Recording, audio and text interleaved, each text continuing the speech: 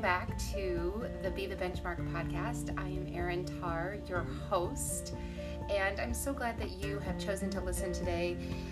As I'm recording this, we are still in the midst of this stay-at-home mandate because of coronavirus, and so I hope if you're listening while we're still under that stay-at-home mandate that you are doing well, that you are staying healthy, that you are getting the help that you need physically, mentally, emotionally. And if you're not, I just want to encourage you to reach out to somebody and find lifelines to help, because this is a tricky time for all of us. This is, as Brene Brown would call it, an FFT, a messed up first time. And none of us know how to navigate this. And so I just want to encourage you to do that. And today, we're just going to go ahead and jump right into Untangled, guiding teenagers through the 7 transitions into adulthood, and we're on Chapter 6, Entering the Romantic World, so stay tuned for that.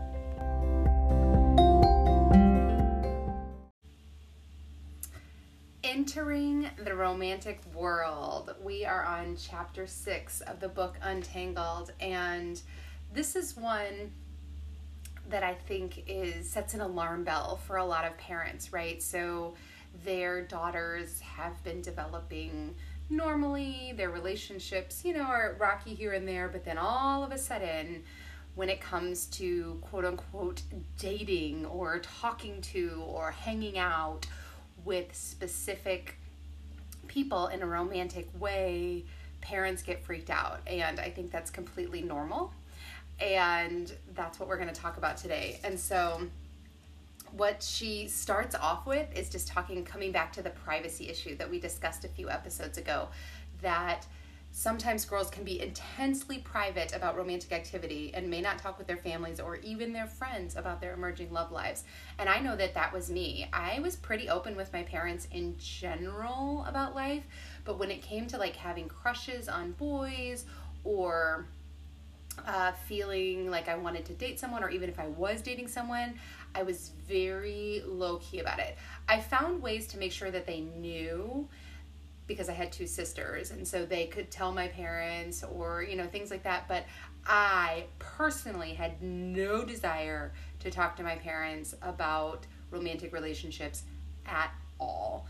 And I don't know if that's, according to Lisa Dumore, who works with a lot of girls, she says that is very common. So my experience was very common. It was very embarrassing to me. I feel like part of the reason that is, and for those of you with younger kids, maybe this will be helpful, is that growing up, I felt like I'd constantly been teased about boys. There was always a teasing nature. There was always something funny about it. And that made me, I think, a little bit apprehensive to when I really did feel like I was kind of working my way into that dating world, which started in junior high-ish.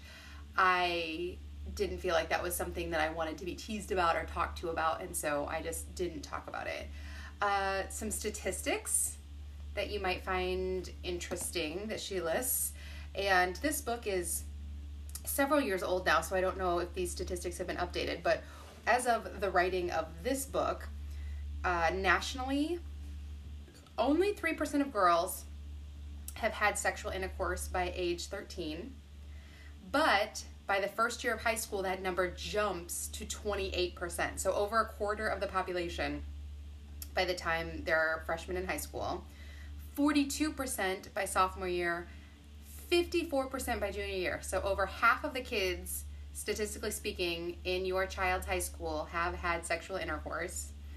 And, oh no, this is just girls. I don't know about boys. This is just girls. Over half the girls in the high school. And 63% by senior year. So that is kind of just the numbers talking of what we're looking at.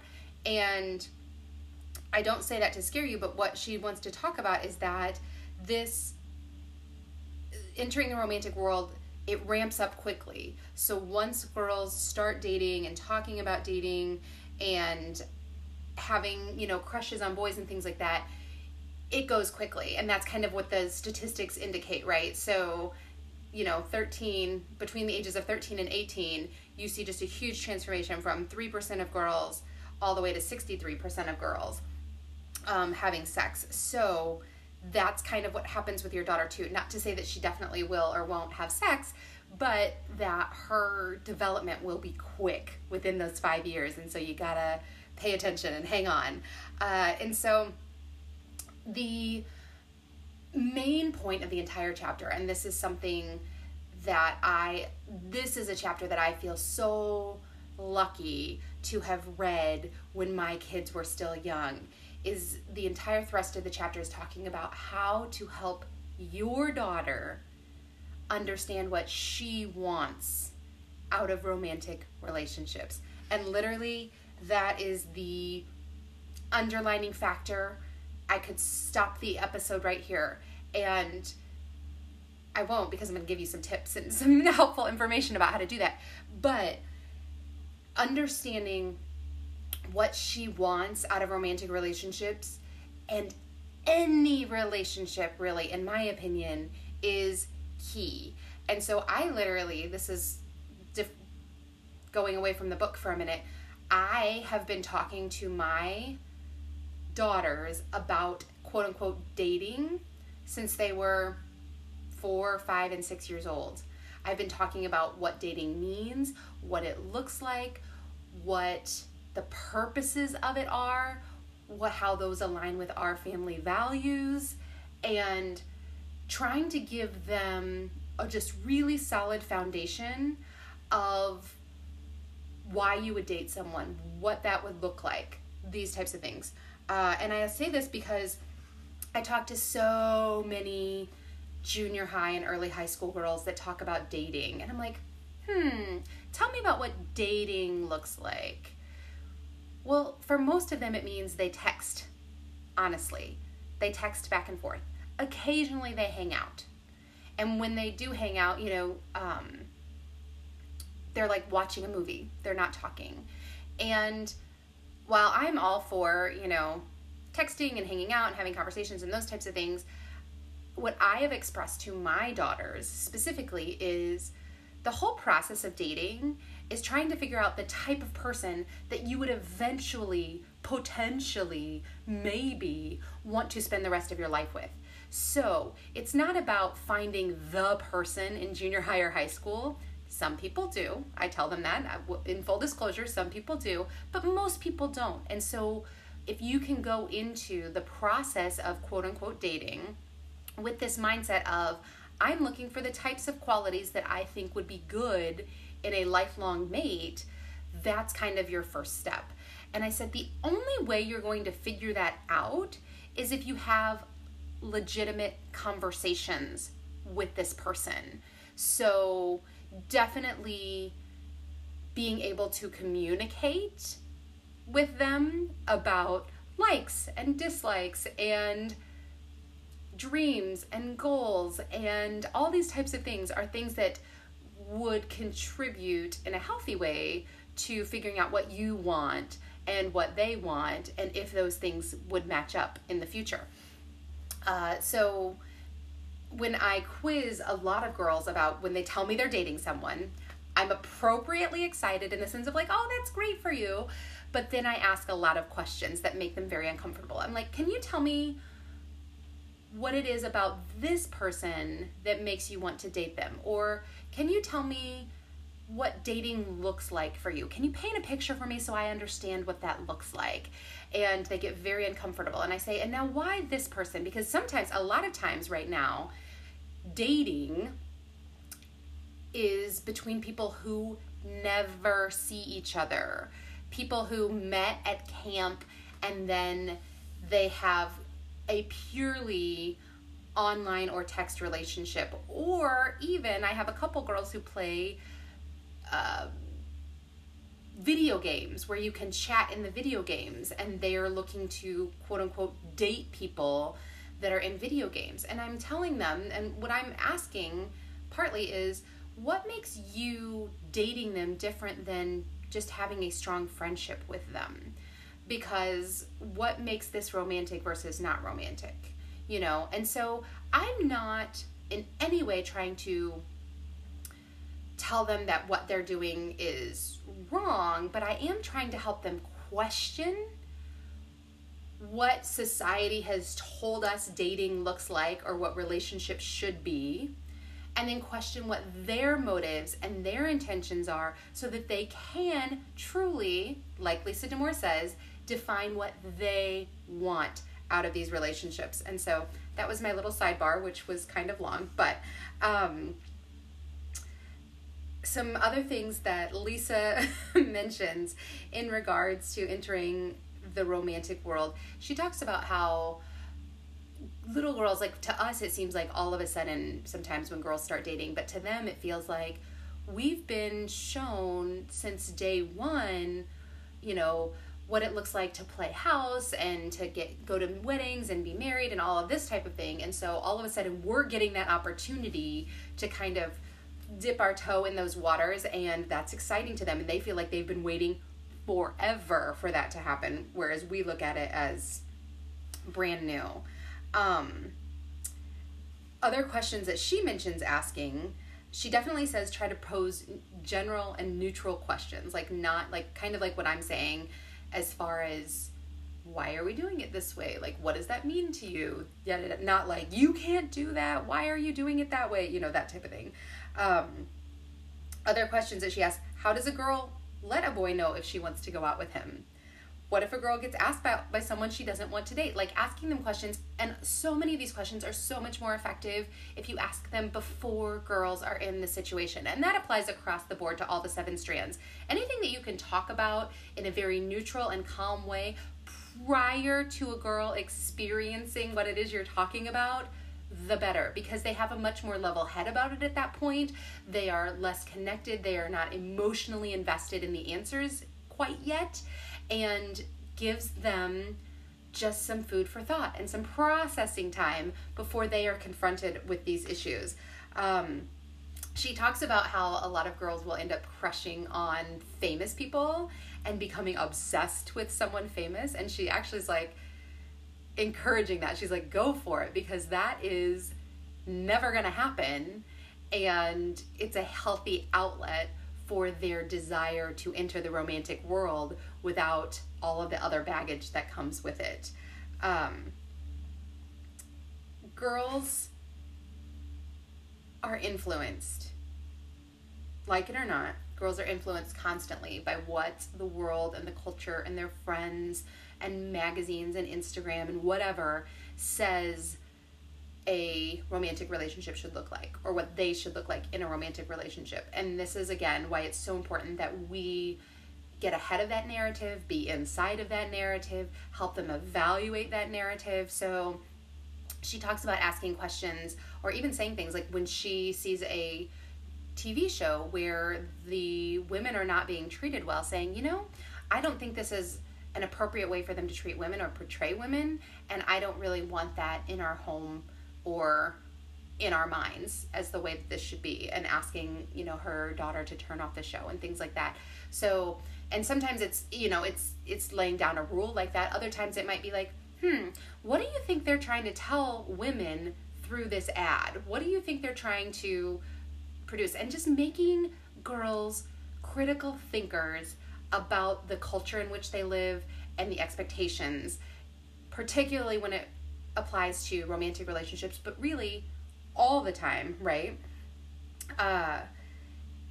She hits on an interesting study about girls and their self-esteem that I won't go into depth about, but ultimately, girls who are concerned about their appearance do not perform as well academically and otherwise when they are feeling self-conscious about how they look.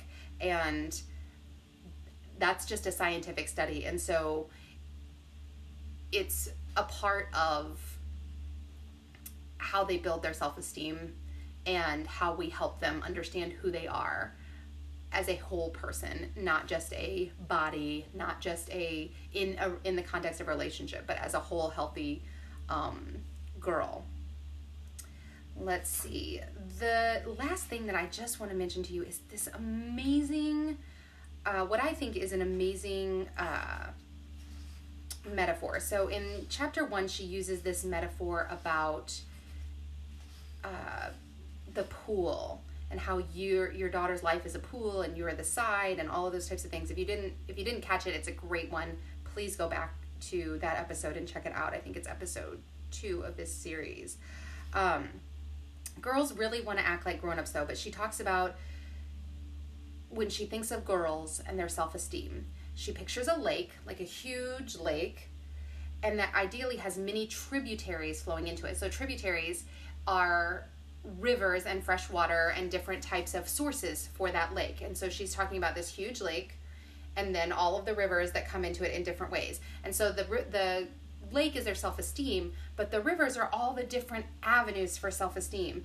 And so she talks about how a girl that is really strong academically, but loses out on maybe the varsity squad for volleyball is disappointed because that sports tributary kind of dried up for a minute, but then she gets an A in her science test, and that extra influx of self-esteem from the academic side kind of makes up for what didn't happen in the sports side, or this, that, or the other. And so she talks about social tributaries and sports tributaries and volunteering tributaries and family relationships. And so all the things for a daughter's self-esteem that are in this lake, but all the tributaries that could be flowing in to help that. And one of those is the romantic world. And sometimes, and I believe that this is something that was huge for me, I put way too much stock in the entering the romantic world tributary. Like, if someone liked me and had a romantic interest in me,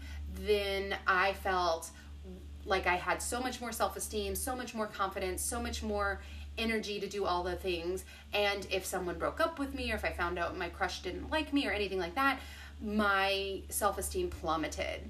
Even though I had strong academics and a decent social life, it was the romantic world one that I put the most stock in. And so one of the things that we get to do as parents that I think is really important, again, as much as we can do this before they enter the romantic world, is make sure that they have as many tributaries turned on as possible that are feeding them. So when one of them kind of gets turned off or doesn't, or dries up a little bit, that they still have several sources to feed and encourage their self-esteem. And this doesn't mean overscheduling them.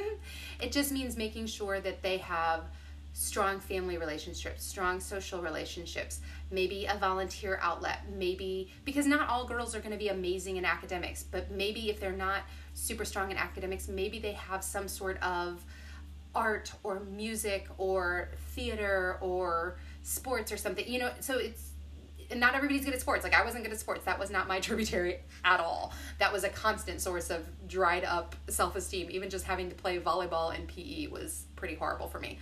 So that is, I just love that metaphor and thinking about that. And when you see certain parts of their tributaries drying up, when you see certain avenues drying up, like they were up for a promotion at their part-time job and they didn't get it, or they applied for 7 jobs and didn't get the one that they wanted, that you're making sure that the other sources of self-esteem are being fed during those times. So I just love that metaphor.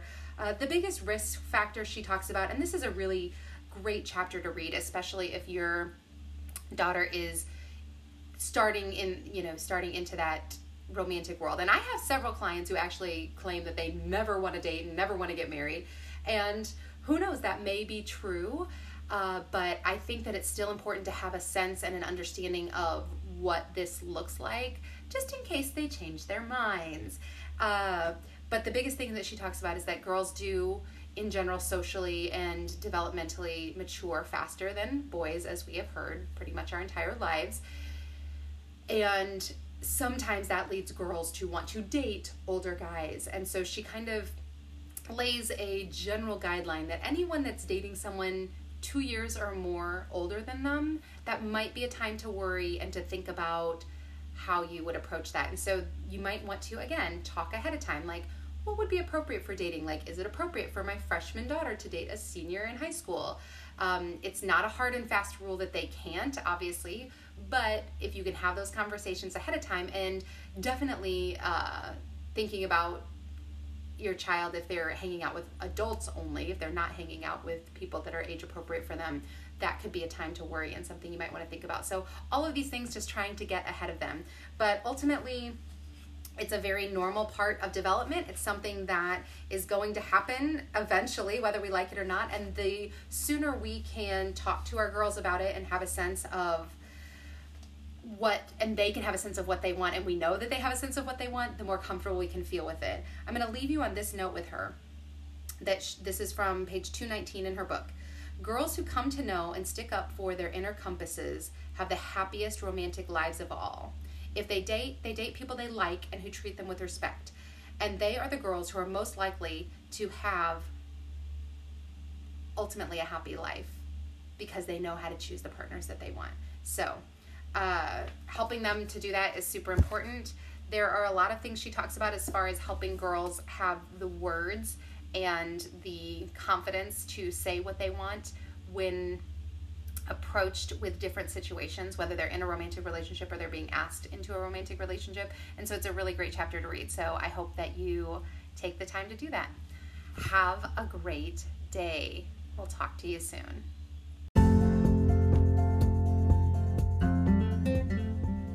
Hey everyone, thanks for listening again today. We are done with 6 of the 7 chapters of Untangled, and so I will be coming at you soon with the 7th and final chapter. I hope this has been a helpful discussion of Lisa Damour's Untangled that helps you to understand your daughter more and also be able to create a lifelong relationship with her that is healthy and positive and growing. Until next time, go choose your thoughts, create your life, and change the world.